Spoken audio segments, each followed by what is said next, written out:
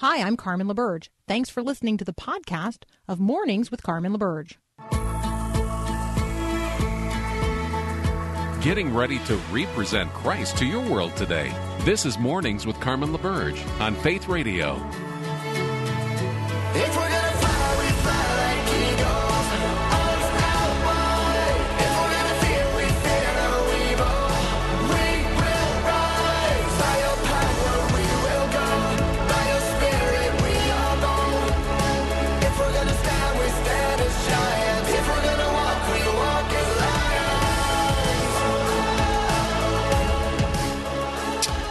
So I just want to make an observation this morning as you're going to hear a lot of conversation about the action in Mississippi to replace the flag and what the process is going to look like related to that. So words and images have a lot of power. We communicate through words and through images. And so instead of focusing intently or directly on the image that is going to be removed from the flag and the words which are being proposed to replace it, because I actually think that as Christians, that's really significant. It's really significant that the Mississippi legislature is proposing to replace the Confederate flag in the flag of the state of Mississippi. And what are they replacing it with? They're replacing it with an expression of faith. In God we trust. So in God we trust is the national motto. And obviously there are those across the country who would like to see the motto dropped because they want us to be a godless country. But for those of us who acknowledge God and have a reverent fear and respect of God, who love God, who advocate for God's kingdom principles in the midst of the kingdoms of this world, we have to celebrate this kind of move, that we would be replacing, that one state in our union would be proposing to replace something that is certainly divisive. I'm not going to argue, here the merits of the Confederacy, because I don't think that's worthy of our time. But to replace an image of the Confederacy with words that expressly honor God, we as Christians just have to be supportive of that. You can't stand in opposition to "In God We Trust" being placed upon the state flag of Mississippi. But let me pivot to another flag and another image and another movement that took center stage over the weekend. And so we have been talking about, mass protests across the country, and those have centered on not only George Floyd, but others like George Floyd who have experienced what can only be described as unjustifiable violence brought against them in no small measure because of the color of their skin. And so we're having that conversation as a nation. We're going to continue having that conversation as a nation. We as Christians are going to continue speaking into that, acknowledging that in Christ there is no longer male or free, Jew nor Gentile, slave nor free, that all are one in Christ, that the one blood that matters is the blood of Jesus Christ, that skin pigmentation is something about which we as human beings show partiality, but something in relationship to which God shows no partiality. And so we're going to continue talking about that. We're going to continue tilling that soil. We're going to continue having that uncomfortable conversation. But there's another image and another flag and other giant gatherings that took place yesterday over the weekend. And that would be the 50th anniversary of the Pride movement. And here I just want to remind us that the rainbow is an image that first and foremost belongs to God. And so if you want to center your attention on a flag and have a conversation about the flag that people wave over them, the banner people walk under, and why they wave a particular flag, I want you to consider how the rainbow means one thing. It means what God says it means. It does not mean any I'm looking for a word here. I'm being very careful. It does not mean what it does not mean. I'm going to leave it there. All right. I have waiting in the wings Deb Gorton. She's the author of Embracing Uncomfortable. Because, man, we're living in the day, right, of having to learn to be resilient and embracing that which is uncomfortable, from conversations to realities in the culture. So up next, Deb Gorton. We'll be right back.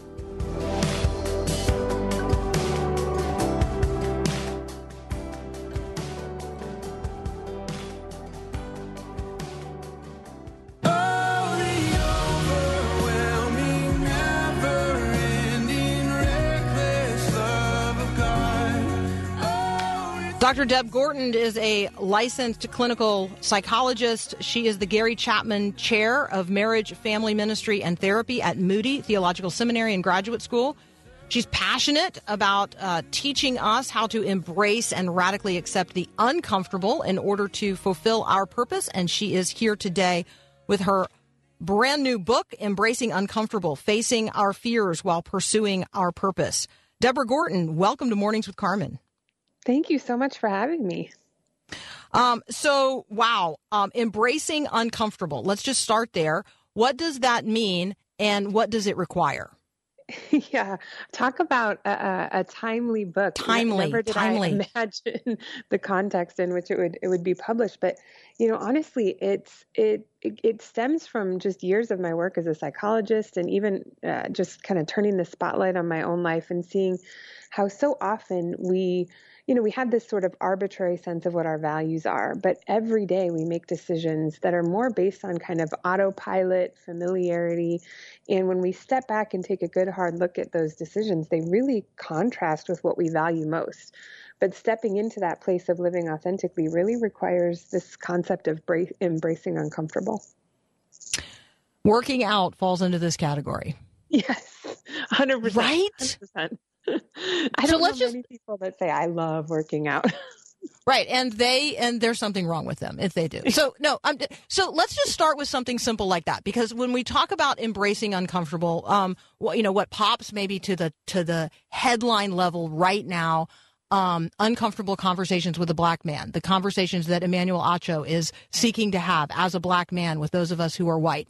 But we don't have to go all the way to something that is maybe personally that uncomfortable. Let's start with, it's uncomfortable to actually make the move from the sedentary chair to walking around the block. Like, get me doing one uncomfortable thing today. Okay, you got it. And I love the example because I actually talk about walking in the book. So I live in the heart of downtown Chicago, and I made this sort of ridiculous commitment without really thinking it through to walk to and from work every day for a year. And I started this in July. And so it gets great. Wintry. Yeah, right. And I grew up in Arizona. So January hits and I'm thinking, what was I committed to? But what happened was every morning I'd wake up and I would have this internal debate. My bed's comfortable. It's dark. I don't want to get up. It takes more time to get to work this way. And yet I had this realization, I'm never going to like this in the winter months in particular. But I know that once I get to work and I've made that commitment, I'm going to feel so much greater validation and contentment than in those few moments of discomfort of having to make the choice to get out of bed. And so I would just take it a step at a time, and guaranteed at the end of a year, when I looked back on the follow through, and especially in those difficult months, I felt so much more empowered and positive about my choices. And I started to realize, wow, this is such a parallel process for those difficult conversations that you were, talking about. And so it just took like every day an intentional thought process, taking the time to really consider, how do my choices reflect the core values that I hold on to? Okay, I want to talk about core values, but I want to remind people that I am talking with Dr. Deb Gorton. We're talking about her book, Embracing Uncomfortable, Facing Our Fears While Pursuing Our Purpose. I do have copies to give away. If you are interested in entering the drawing for one of those, text the word book to 877-933-2484. There's probably not a more timely book out there if you are you're struggling to actually align your life with what you know in your head and heart you want your life to look like. This is the book. Let's talk about it. You used the words there, core value. That's not just something I value. So what's the difference between, the things I value and my core values? Yeah.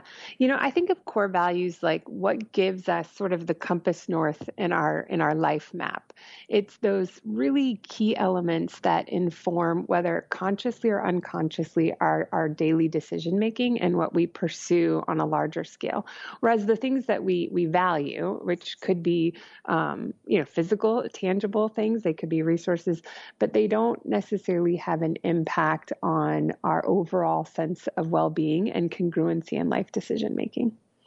They might be like a means to an end, so to speak. Yeah. So that word congruence is really, I think, critically important in this conversation. And so I want to return to that in just a moment, because we live with dis-ease, we live with disconnection, we live with disgruntled relationships because we live these lives that are not integrated, that are disintegrated and incongruent. So I want to return to that conversation about incongruence and how it wreaks havoc in our lives. I am talking with Dr. Deb Gorton. We're talking about her book, Embracing Uncomfortable. And yes, I have copies to give away. You can text the word book to 877-933-2484. We'll be right back. I see you dressed in white, everyone made right.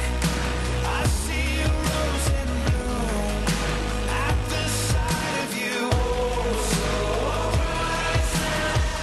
Continuing my conversation with Dr. Deb Gorton. Gorton is spelled Gorton. You can find her online at debgorton.com. You can also connect with her there on all the socials.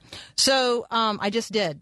So, you have to respond to my LinkedIn request, but I'm already following you on Twitter and Instagram. So there you go. Awesome. So I know, don't be creeped out by that whole following thing. It's not like, yeah. So let's talk about congruence and incongruence. There are definitely things that when I discover they are incongruent with the mind of Christ, the character of God, I then want to willingly submit to the active work of the Holy Spirit. I want to be changed in that one way. I want for my life to be more conformed to the image of Christ at that very specific point. So for me as a Christian, that's the issue of congruence or incongruence. What kind of havoc does incongruence wreak in our lives? Oh, well, I love the way you described it, because that is at its core the essence of living a congruent life as a Christian. And incongruence, it's the core cause of stress in our life. And stress can wreak significant havoc on us, from physical stress to mental stress. It can result in illnesses and mental fatigue and so much more. But I love to talk about, a lot of people ask me, well, how do I know if I'm living incongruent with my core values? And to me, there's kind of 3 markers to look for, and they're not easy. So I always want to preface this by saying much easier said than done. But it's kind of what I call the 3 haters of change. One is justification. So when we start kind of saying, well, I deserve to feel this way, or it's okay that I'm acting, we kind of start giving excuses for our behavior. The second is minimizing, and that's either minimizing our own experience or that of others. And then the third is denial. So just simply not even acknowledging there's a problem to begin with. And those are great ways to kind of look internally and say, okay, where am I living incongruent with what matters most to me? If you see one or all 3 of those areas popping up in your life, it's very likely that your actions are not reflecting your true values. All right. And I think the older we get, then the more set in our ways we become. And we really need other people to help us see those points of incongruence.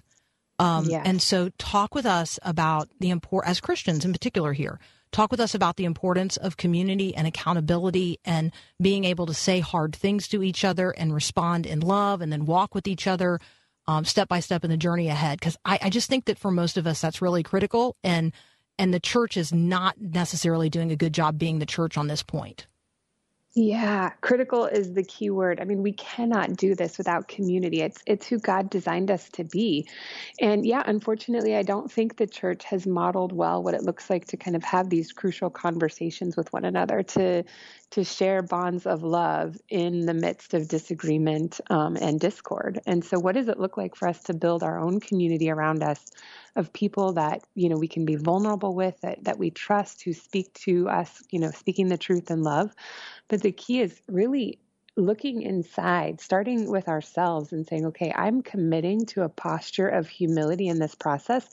And the reason I can do that is because my identity doesn't lie in other people. It lies solely in Christ.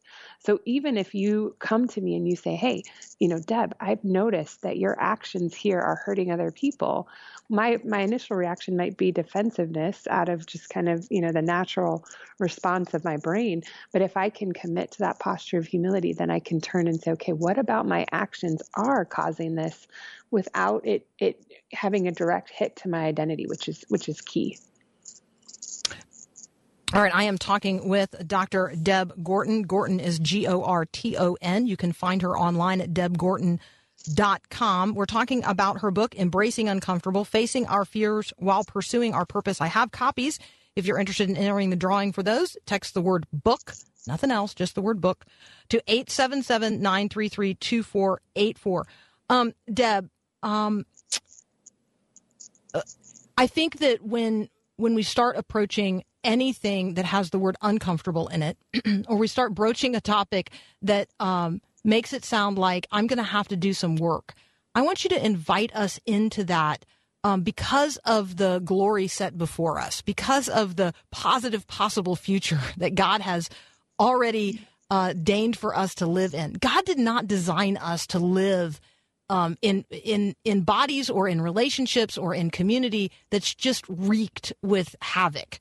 And so, there is a better day. If I'm willing to go through the work, there is a better day ahead. Yeah, absolutely.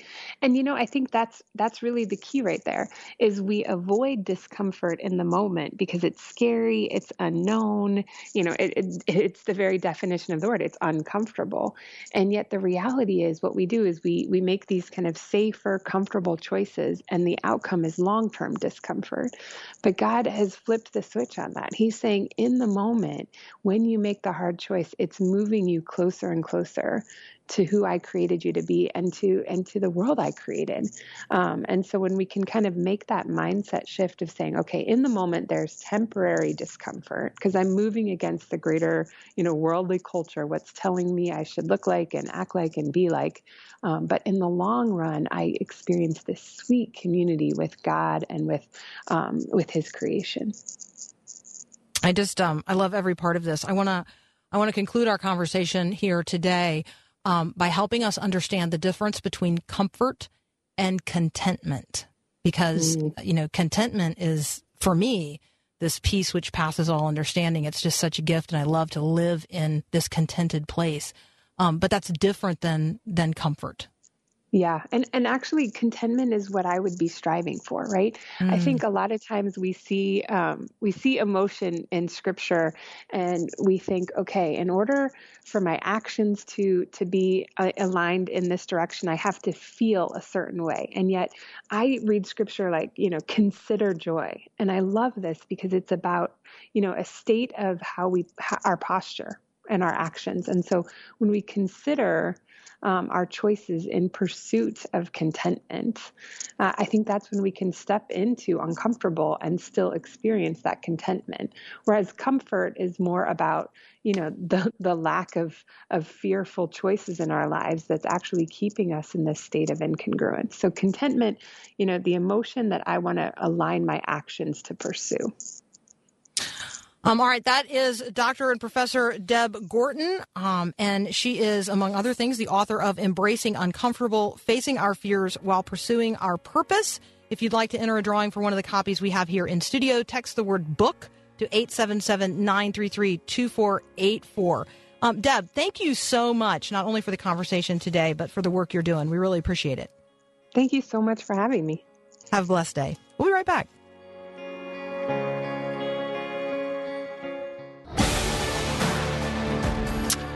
Israeli Prime Minister Benjamin Netanyahu yesterday in a speech at CUFI, which is Christians United for Israel, asked evangelical supporters to lobby the government here in the United States in favor of Israeli annexation of parts of the West Bank. So I want you to be aware of this because the reality is that Hamas has said that any further development of the West Bank by Israel would be considered an act of war against the Palestinian state. And so I want to alert you of this. I want you to be aware of this.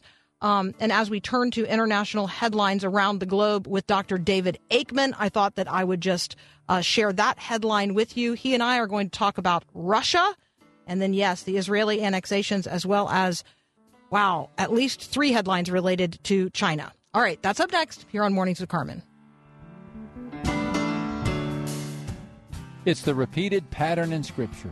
Evil, God, good. This is Max Lucado. Evil came to Job, tempted him, tested him. Job struggled, but God countered. He spoke truth, declared sovereignty. Job, in the end, chose God. Satan's prime target became God's star witness, and good resulted. Evil came to David. He committed adultery. Evil came to Daniel. He was dragged to a foreign land. To Nehemiah, the walls of Jerusalem were destroyed, but God countered. Because he did, David wrote songs of grace. Daniel ruled in a foreign land, and Nehemiah rebuilt Jerusalem with Babylonian money. Good happened. With Jesus, bad became good like night becomes day, regularly, reliably, refreshingly, and redemptively. Evil, God, good. When God gets in the middle of life, evil becomes good. This is Max Lucado. My name is Bond, James Bond.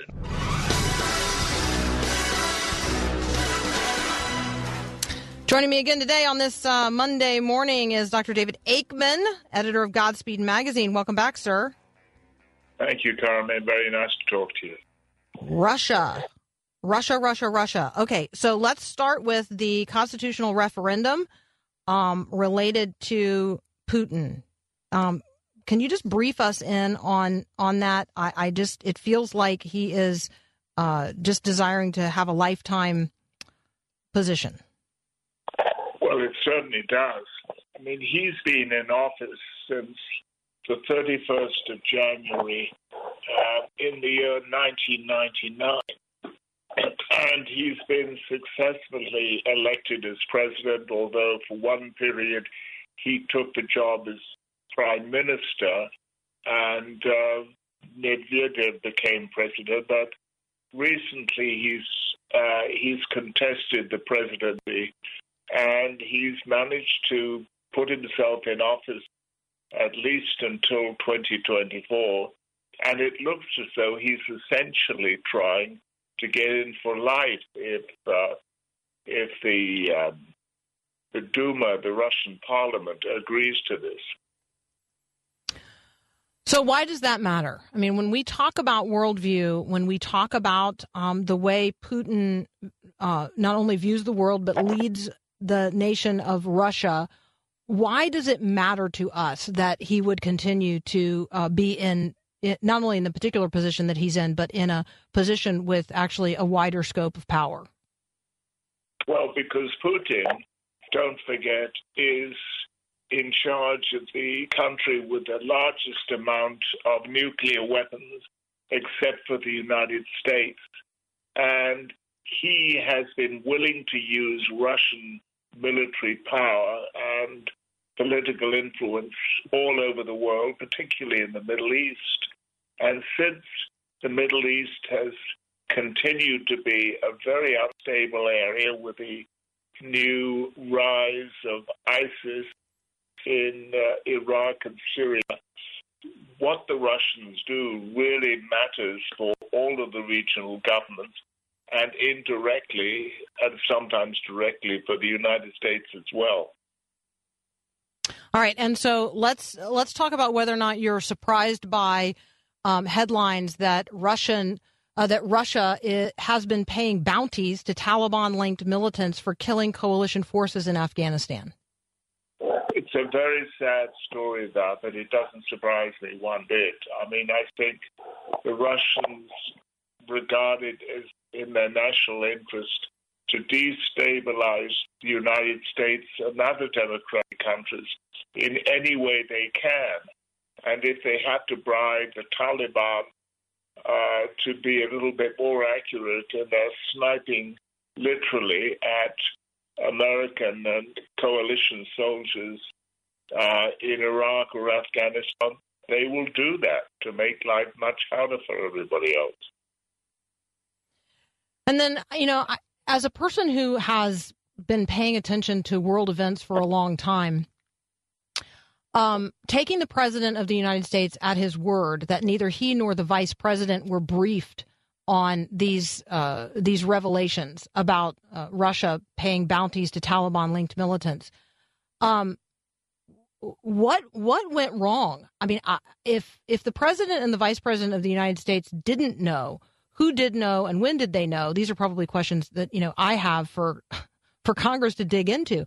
But what went wrong in our intelligence communications if indeed the president and vice president did not know, were not briefed? Well, this is a very sad case of things falling through the cracks. The CIA, on the whole, does a very good job keeping in touch with events around the world and briefing the president and the vice president and other officials on that. But sometimes they don't get things right. Sometimes they're just not informed. And whether that's a local CIA official who was not in charge of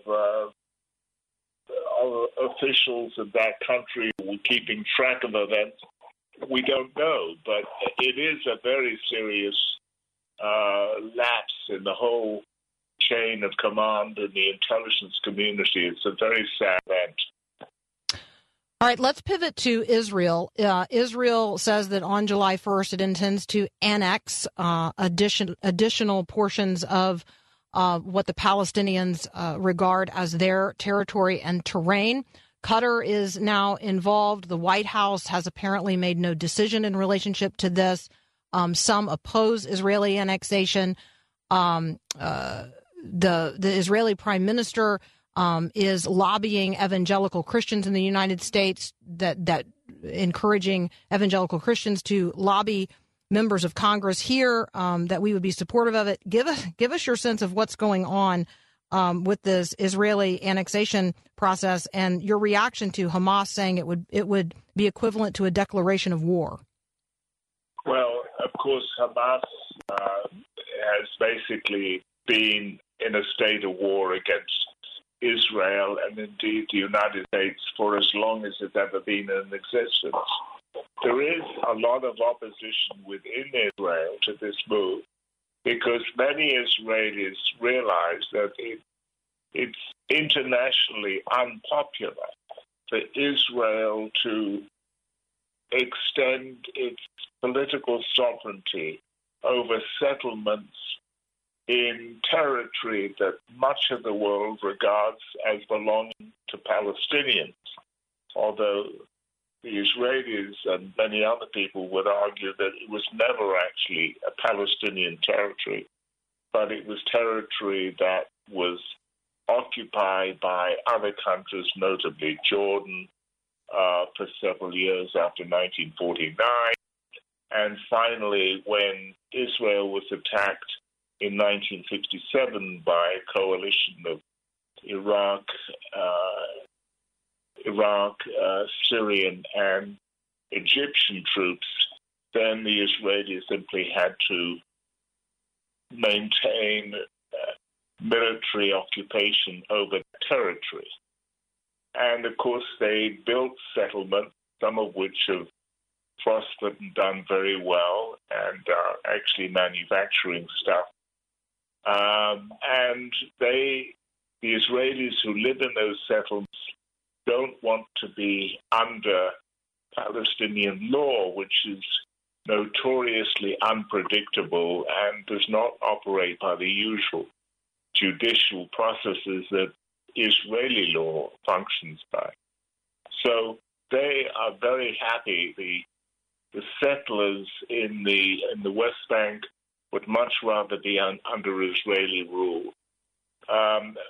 Probably the Jordanians, although they won't publicly say so, would agree with that, as would some other Middle Eastern Arab powers. But the Palestinians have got a stranglehold on the diplomatic processes in the Middle East, and they won't make it easy for any country, that any Arab country that consents to what Israel plans to do. All right, well, this is going to be a story we're going to watch unfold this week and into the future. When we come back from a very brief break, David Aikman and I are going to pivot our conversation to China. In relationship to China, we're going to talk about Hong Kong. We're also going to talk about the AP reporting that China is forcing birth control on Uyghurs to suppress their population. And then we're going to take a very brief look at what is happening at the border between China and India, where satellite images show construction on both sides of the contested border in the Himalayas. Those conversations up next on Mornings with Carmen.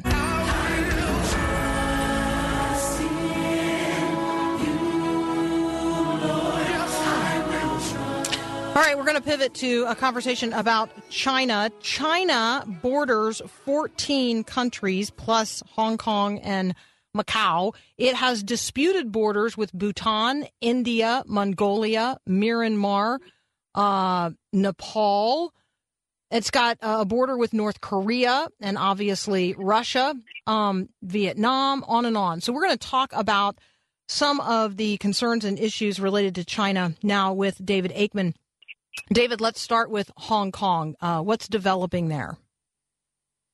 Well, of course, the Hong Kong citizens are very distressed at China's National People's Congress law, which will probably come into effect this coming Tuesday, that Hong Kong will be under special security regulations, which it was not previously under in the one country, two systems approach that China was adopting. China is now essentially communizing Hong Kong. It's forcing Hong Kong to accept the same legal restrictions that everybody in China accepts.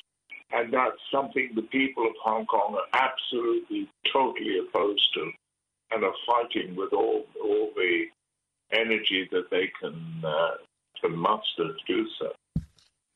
And certainly we hear from and recognize the concerns of Christians in China and in Hong Kong related to this. When we talk about other persecuted people of faith, minorities within China, so now pivoting away from Hong Kong to what's going on internally with the Uyghur population, the Associated Press, David, is reporting, maybe this is not a surprise to any of us, that China is forcing birth control on the Uyghur population in an effort to suppress them.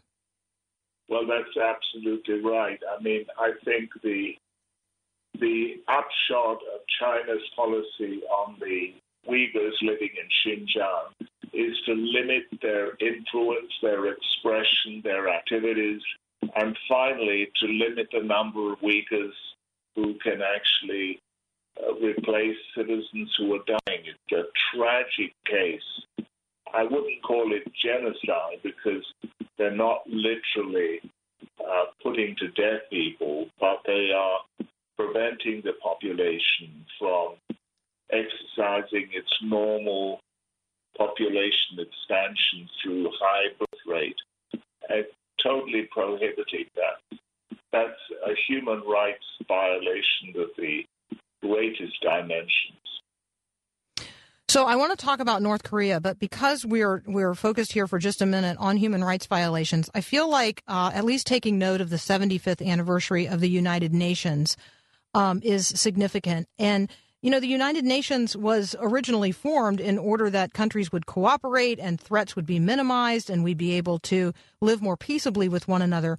But in terms of like what we have already talked about here, Russia and China, and we're going to pivot here to a conversation about North Korea, when you just have perpetually bad actors around the world, the United Nations really, I don't know, it's a lovely idea with little effectiveness in certain places. Well, one of the problems of the United Nations is that most of the component countries do not adopt a right and wrong attitude towards justices and injustices around the world. And when you have the United Nations, both in the Security Council and the General Assembly, consistently voting to condemn Israel for its alleged infractions of international law and human rights, and completely failing to mention what's going on in North Korea, in China, and in other countries, the credibility of that international body as a force for moral value is seriously eroded. All right, so let's talk about one of the great human rights offenders, and that would be North Korea. Why don't you give us the headline there? Well, the North Koreans have, of course, done nothing to improve their human rights behavior regarding freedom of worship, freedom of movement, freedom of information. They consistently had a rigidly totalitarian regime, in spite of their apparent efforts to want to liberalize relations with the United States and even to improve relations with other countries in the world. So their track record has been dismal all along. And I don't think we see any sign of an amelioration of their situation in the country. It's very unfortunate. All right, and I'm reading some headlines related to North Korea, David, that say that it's possible that North Korean's leader is in poor health. We have seen the rise of his sister in terms of public profile, and we have North Korea threatening the U.S. with a nuclear attack, and Japan apparently backing out of a costly U.S. missile system, despite the imminent threat that North Korea would pose to them. So there's certainly headlines that you and I are going to have an opportunity to watch in relationship to North Korea, but we're going to have to leave it there today. Thank you, as always, so much for joining us. That is David Aikman, editor of Godspeed Magazine. Always helps us on Monday sort through the international headlines. Thank you, sir. Thank you very much, Carmen. Much appreciated. We'll be right back.